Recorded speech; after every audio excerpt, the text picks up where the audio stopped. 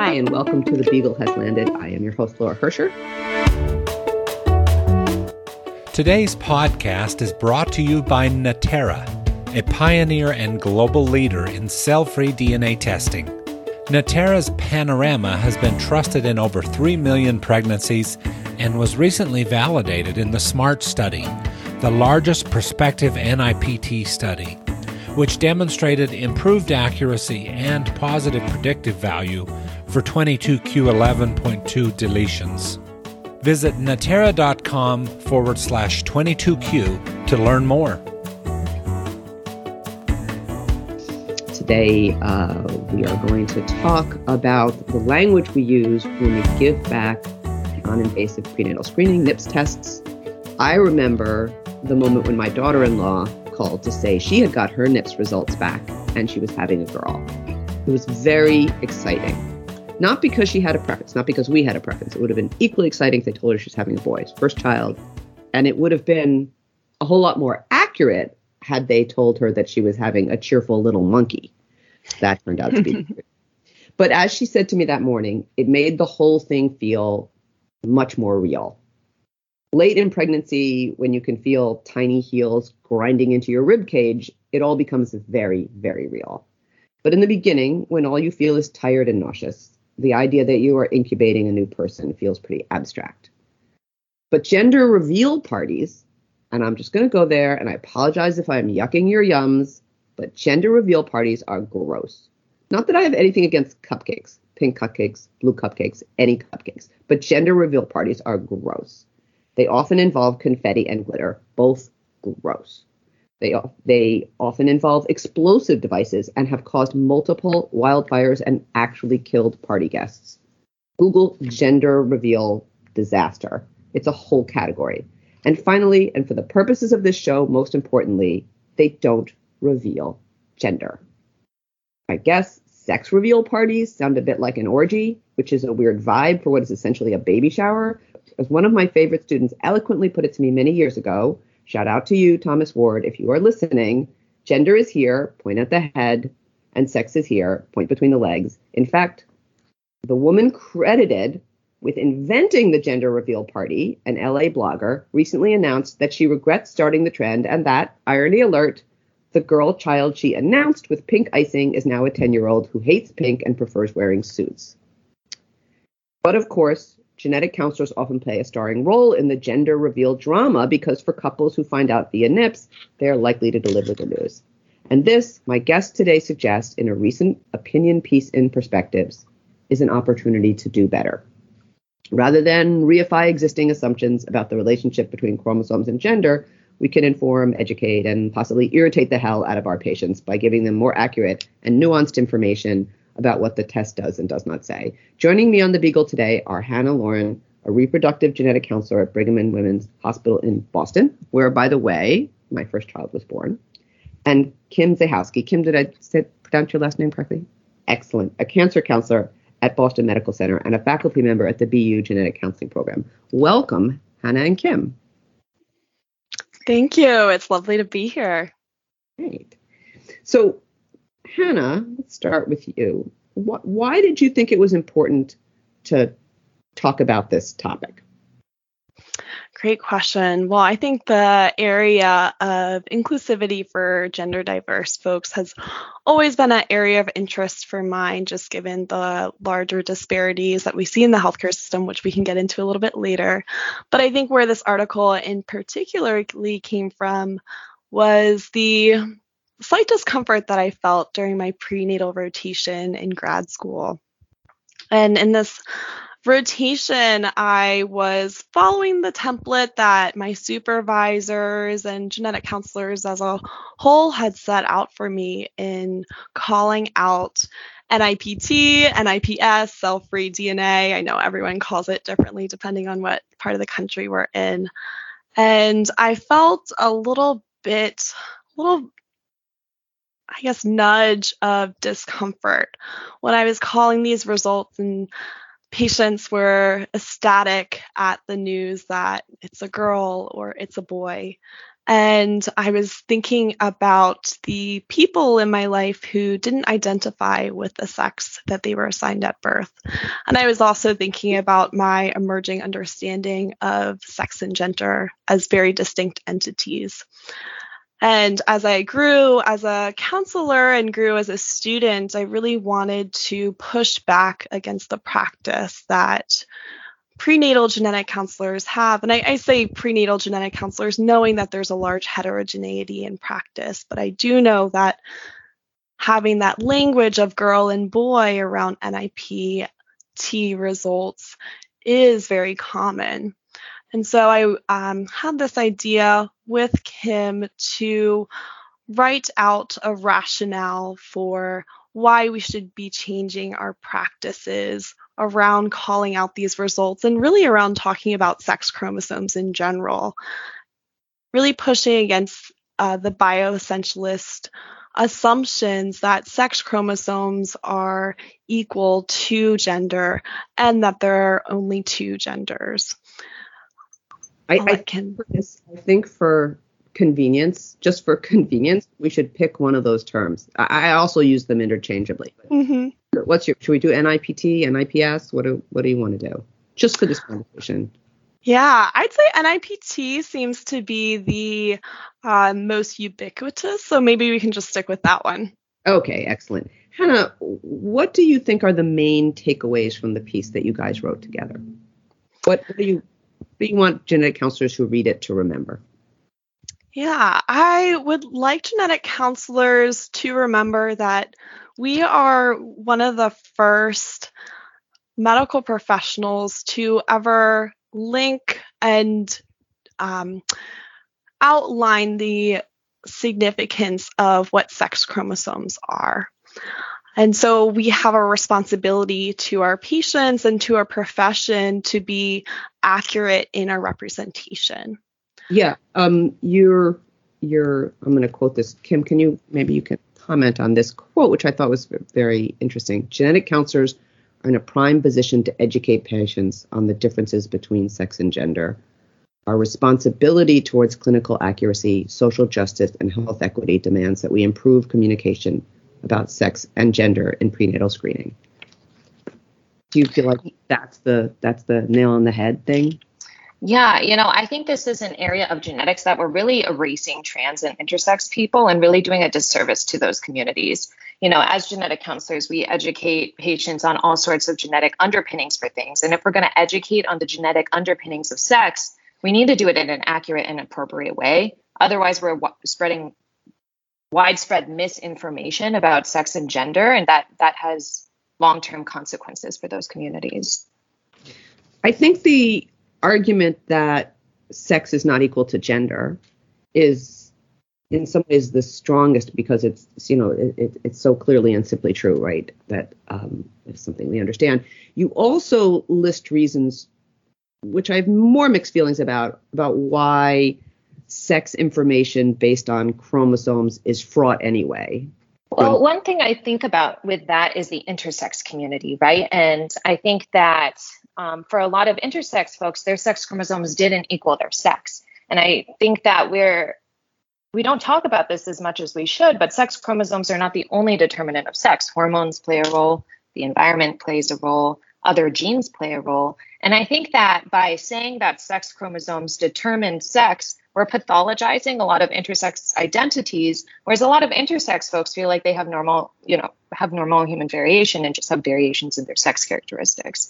And so I think that if we tell someone, oh, the sex is female based on XX chromosomes, and then maybe the baby has a penis or something like that, then that can cause those identities to be further pathologized, whereas there are a lot of other things that also contribute to sex. So I think it's a lot easier to get into the conversation. I'm picturing actually being in that position, right? Calling out these results. And I think to say, let me be clear that what we're talking about here is sex and sex is not gender is a straightforward thing to say to somebody. And I would think it would be relatively easy to hear, right? But so you say in the piece that it's not uncommon, which it is not, for people to move away from the gender they were assigned at birth. And it's not uncommon, but it's also not typical, right? So, 97 or something % of people are going to grow up in the gender that they are assigned at birth, or even, live comfortably within that identity. Laura, I think I might push numbers. back on that a little bit, because I think a lot of those statistics come out of surveys in which individuals are cold called, or demographic forms where people really aren't sure where that information is going. And so I think there's a real reticence, and for a real reason, of individuals not wanting to disclose gender identities that they have. And so, we have some statistics that say something like anywhere from 1% to 3% of the population identifies as transgender or non-binary, but I don't think that's a perfect representation. So I just want to push back on that statistic a little bit. So you don't think, because those are the numbers I got were from your piece, right? And I was actually using the larger number in what you were saying, which is to say, if you just look at people under a certain age, then many more, which makes sense, right? Because look, I'm a couple of generations older than you guys. Welcome to the field. You're a lot younger than me. And obviously there have always been transgender people. But it was many people who might have had some, people handled things differently. The sense of there being an option was quite different. And, these are social categories. That's kind of the point of this, is that these are social categories, right? Like that you're not defined by your chromosomes, or that gender isn't defined by your biology. So we are handling it differently at this moment in time. We could be handling it differently again at a later moment in time. I think it's really interesting. I personally feel like, okay, I just fully in support of anybody doing whatever they need to do to live comfortably in this very difficult world. I think it's hard to be a human, and like, if this makes people happier, then I'm like 100% for it. But I could also see a different moment in time or a different generation saying what they want out of the gender categories is more flexibility in what it means to be a woman, more flexibility in what it means to be a man, and that maybe for some people that would be a different. So like, these things could change over time in both directions, is what I'm trying to say. Yeah. Yeah. And I think, go ahead. Sorry. I was just going to say, I think when we're thinking about rare things, we also have to think about other things we talk about in genetics, right? So if we're talking about the underpinnings of sex and gender, if 3% of the population is trans, or, whatever percent that is, that's astronomically higher than most autosomal recessive conditions we're talking about in prenatal. Yet we do have more specificity when we're talking about those conditions. If we're saying one person's a carrier and one person is not found to be a carrier of a recessive condition, often we say the chance is reduced to have a child with whatever condition that we're looking at. And so, 2% of the population has red hair, right? So, we have to think about kind of, what do we count as small? Because in genetics, we're talking about small proportions for a lot of things, and we take all of that seriously as well. Mm-hmm. Yeah.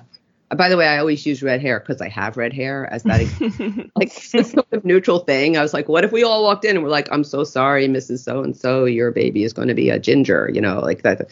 I try to, that's my go-to. So it's funny that you picked that example.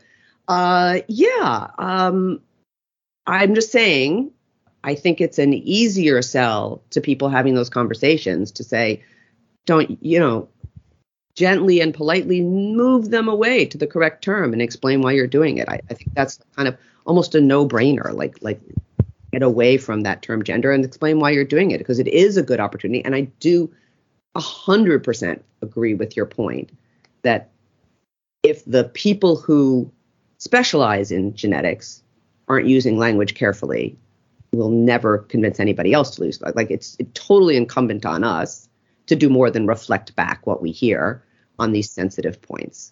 I think it's a hard sell to go into there and say, your child has XX chromosomes, chances are they will identify as a girl, but they may not identify as a girl. And like, that's a long discussion at a point in time when people are, maybe the difference between whether it's 97% or 95% they're going to start out by assuming that they have a girl. I cannot see selling people away from that point. Do you see what I'm saying? And I'm just wondering, like, okay, where do we find the line between here's the amount of educating we're doing and here's the amount of meeting our patients where they are that we're doing, right? So that we don't alienate people who are very, very excited. Yeah, and I think there is, there's such a joy in disclosing normal prenatal genetic screening or diagnostic testing results. And I think all prenatal genetic counselors and can get into this field because there is a joy in sharing a patient's excitement. And I also think that we as a profession have a duty to be accurate in our language. And when we're disclosing screening results, when we're talking about residual risk, we as a profession have a dedication to accuracy, to accurately representing the significance of genetic testing results. And for me, this is a matter of accuracy in that I know sex chromosomes are not determinant of someone's gender. And when I'm disclosing those results and a patient brings in gendered language to the conversation, I do push back because it's a matter of accuracy, but it's also a matter of justice. We do know that transgender and intersex individuals are disproportionately impacted by violence, that that rights for gender diverse folks are being eroded by legislation.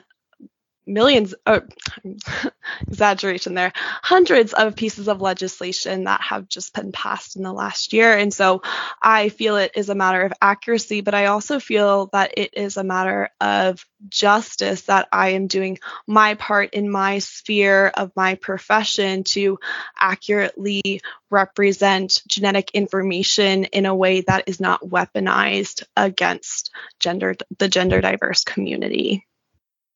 And kind of piggybacking off of that, we can't do it if other OB providers are not doing it as well, right? If we are telling the patient one thing, but then an ultrasonographer or an OBGYN is saying another thing, then the patient's going to get mixed signals. And honestly, that's going to erode our trust with them. So it's really something that we need to do institutionally in our notes that we write, in the way NIPT is advertised by labs, for example, in how all of the providers are talking about it, because otherwise the message is not going to get across.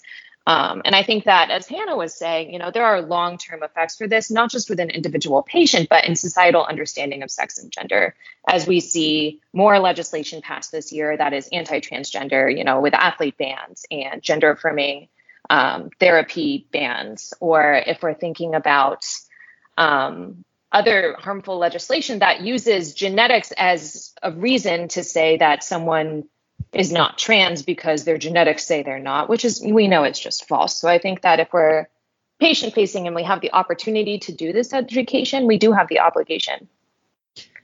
So I think, first of all, your point about the structural issues and addressing it directly to some of the labs and their language and how it's presented and how it's advertised and how it's marketed is a fabulous point, and it's one I haven't heard before. So I really think that's incredibly important and true. Very interesting there. I have to say, one of the most emotionally salient moments of my own training, so this goes back 20 odd years ago, I was at a hospital, big hospital setting, and a doctor who was urologist called a meeting. And he wanted to meet with representatives from obstetrics and from genetics. And the point was, when babies are born intersex, like, what do we do and how do we handle it? What's the protocol? So this was 20 odd years ago, sort of trying to establish it. And the man started the meeting. The surgeon started the meeting by telling this one story of a child who was born, and they did what was then standard, which was a sort of the atypical genitals.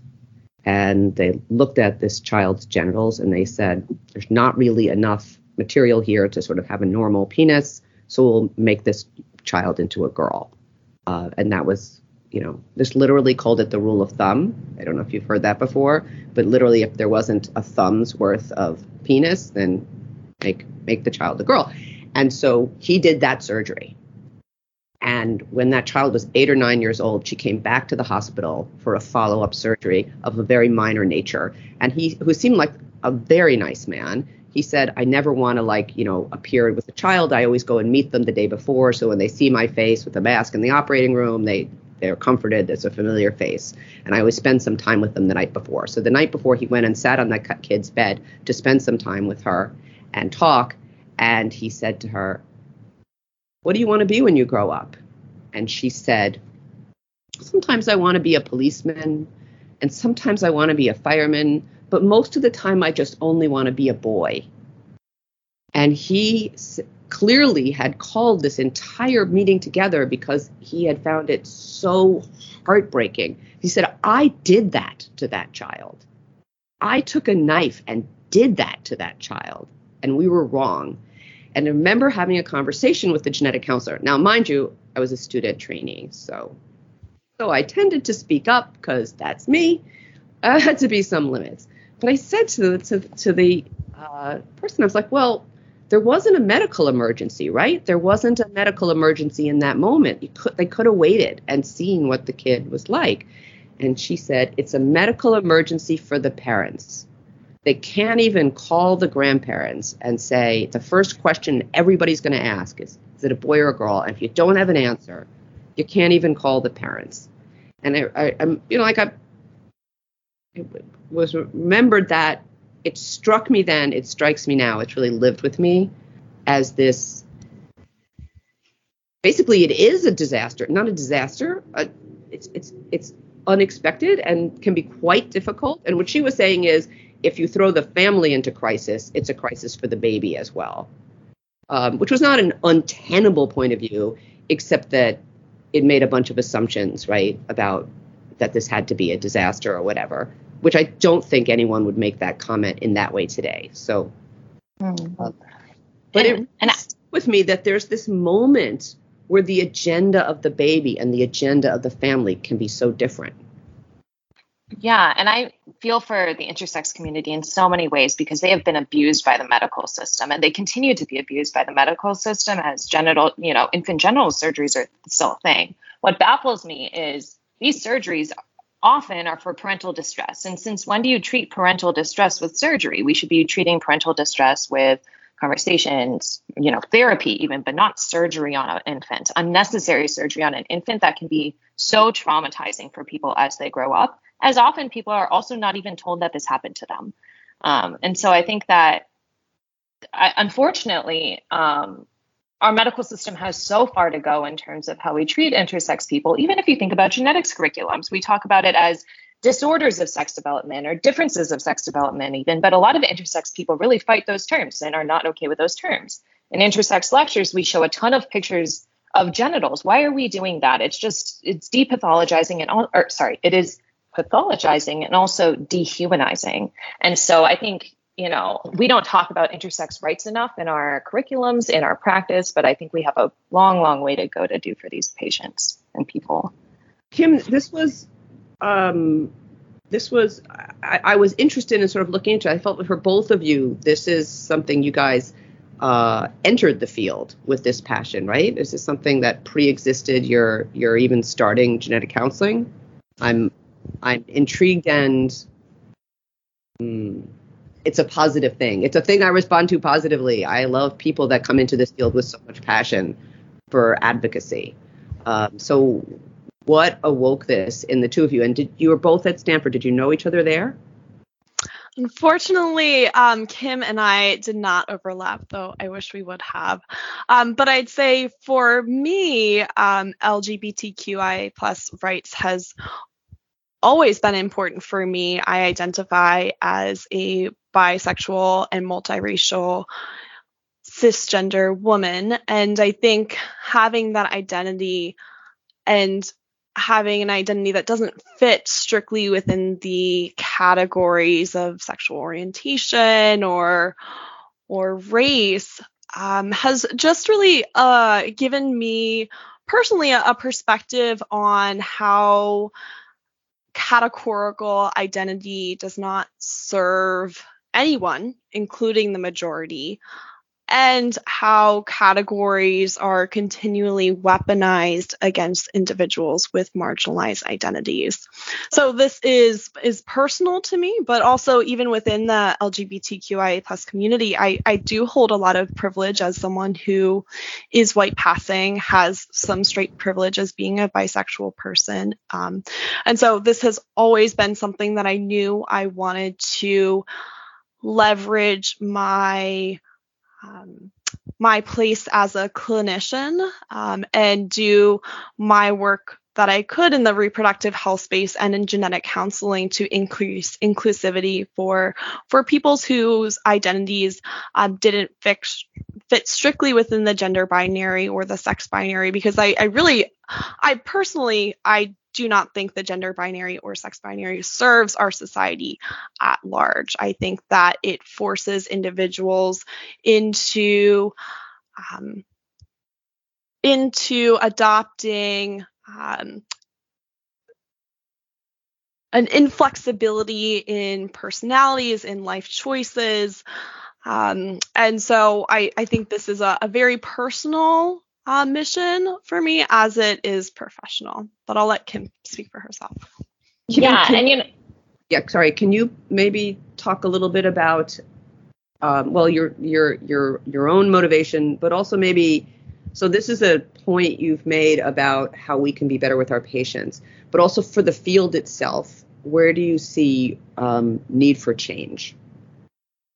Ooh, I have a lot to say to that, but I guess to start, so I came into the field a couple years before Hannah, and we have a similar background. I'm a queer person. I'm also multiracial, and I came into this field and really didn't have any queer peers that I knew of. I didn't know any queer faculty members. I really just felt alone in the field. And so, people talk to me and they're like, "Oh, Kim, you're such a powerful advocate." And I kind of push back on that too, because I feel like in a lot of ways I was forced to be a powerful advocate, because I felt like when I was in grad school, I felt like I didn't see any queer representation. And I really wanted to kind of change that. I wanted to really interrogate the practices that we have surrounding queer health. And see where we're actively complicit and actively harming the queer community in genetics. And that's what brought me to kind of advocating for the trans community. It all started with me researching kind of how are we doing cancer care for trans individuals who've undergone certain gender affirmation, for example. And then that led me into other projects with the intersex community, in this project with NIPT, for example. And so I think, again, a lot of the people doing this work in the field are members of the community who really want to see changes. And unfortunately, the homogeneity of our field is harming the care we're giving our patients. And so in terms of our field moving forward, obviously diversity is a problem. We all know that. But something I'm seeing is a big push to diversify the field without actually having the resources to support our diverse colleagues. So really, that's what I see as the next step, is how can we support our diverse colleagues so people feel comfortable in the field, not just diversifying without having those resources in place, because we know that that can be really harmful and traumatic for minoritized individuals. Kim, do you feel like it's getting any better, or that no? Do you think somebody entering grad school now are they likely to see more representation, to feel more at ease in genetic counseling than, I don't know, when you started school, whatever that was, X years ago? I'm cautiously optimistic. I think there are a lot of really great grassroots advocacy efforts within our field. The MGPN has been really instrumental in finding community in the field for folks with different marginalized identities, mostly focusing on race. In the MGPN, there's also a queer Slack channel, which has helped connect people. So I think in a lot of ways, social media has helped people connect and feel more at home in the field. And I think now there are more diverse people coming into the field. But again, I also see so many instances of people really experiencing aggressions or microaggressions. And I think we have a lot of work to do. So again, I'm cautiously optimistic. And I think people have the drive, but don't necessarily have the tools at this time. So I think that most genetic counselors really agree that we need to diversify the field. And now is a matter of making sure that we have the tools to support our peers. Do you guys have any specific suggestions for training programs? I think that one that is intertwined with my own experience and experiences documented by research that's been done on folks with marginalized identities in genetic counseling programs is that the burden of education can sometimes be placed very heavily on individuals with marginalized identities. And what I mean by that is that individuals who are BIPOC or individuals who identify as LGBTQ+ are asked by their programs to provide education on their community to their genetic counseling peers. I think that, sometimes students feel like they have the bandwidth, feel like they have the passion, but I think all too often the person with the token minority identity is asked to speak on behalf of perhaps all non-white people or on all non-cis people or all non-straight people. So I think that it is important for faculty members to be really conscientious about the burden that's being placed on students, especially while those students might be going through their own struggles. I think another thing that comes into play is during the admissions process is that there is a norm of a lot of self-disclosure in the application process and in the interview process. Applicants are encouraged to share a lot of their background stories, things that might intersect with their racial or ethnic identity or other identities. And I think it's important for folks on the admissions committee to recognize that they are asking a lot of disclosure by prospective students who might come from communities that have that because of the relationship between medical institutions and their communities might have a lot of reason to distrust institutions or distrust the majority. So I would encourage all training programs to reconsider the burden that they're placing on their current students in terms of education, as well as understanding that they are asking applicants to recount potentially vulnerable and potentially traumatic experiences in diversity statements and in interviews, and to treat those disclosures with the respect and confidentiality that they deserve. Yeah, I think that's a great point, Hannah, and it does go on a lot. I mean, there is this sense, I don't think it's asked, but I mean, as someone who sat on the other side of a lot of admissions meetings, but disclosure, whether it's about your background, about your sexual identity, about your what genetic diseases you have. There's a lot of it where it's not required in any way, but it feels like a way in, right? Like it's sort of like you've got this asset of value, and you can share or not share. And I do think it creates a pressure for people, especially in a competitive situation, to share things that maybe they feel comfortable and maybe they don't feel comfortable. And I think it also sort of discounts the whole world of somebody who, there's just people out there who have their whole own struggle that they choose not to talk to you about, or it doesn't have sort of a name. So I think it's difficult.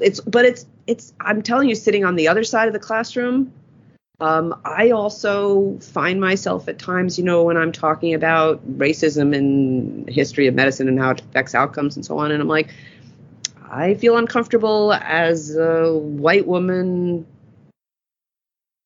like sitting there going on and on about this and that. Like it's also not my experience to speak to. So it's a little uncomfortable. I don't want to make it their job. And I don't want to overstep the bounds of what's my job. And that's a line to negotiate, and I'm not asking for any pity, right? Like, that's my actual job, to negotiate that line. But it is complicated, and I do really appreciate your feedback, and I think it's important. I think that many applicants feel what you're describing as pressure. Yeah, and I think that the sort of norm of disclosure, has been present for what I intuit is a long time in the genetic counseling application process. But I think it's important for interviewers to be aware of what the power dynamics are in the room. Cis, white, het, prospective genetic counseling applicant might feel more comfortable disclosing a history of a psychiatric diagnosis than someone who doesn't hold any of those identities. And so I think it's just important to understand that every applicant is not coming from the same place of privilege. And to your point, Laura, about your experience in lectures, I do think that another thing that I would ask lecturers to take into account is the fact that a lot of issues around social injustice are adjacent to almost every topic in genetic counseling curriculum. And I think there's been increasingly more conversations about this in the past few years, but I think that for every lecture topic, for every course, having program lecturers consider what aspect of their topic relates to issues of social injustice, relates to issues of accessibility, how historically this tool or this technique has been developed only with one population in mind or been weaponized against other communities. And I can understand that there is increasing pressure on speaking about these issues with sensitivity and with care, but I think that is so important, especially for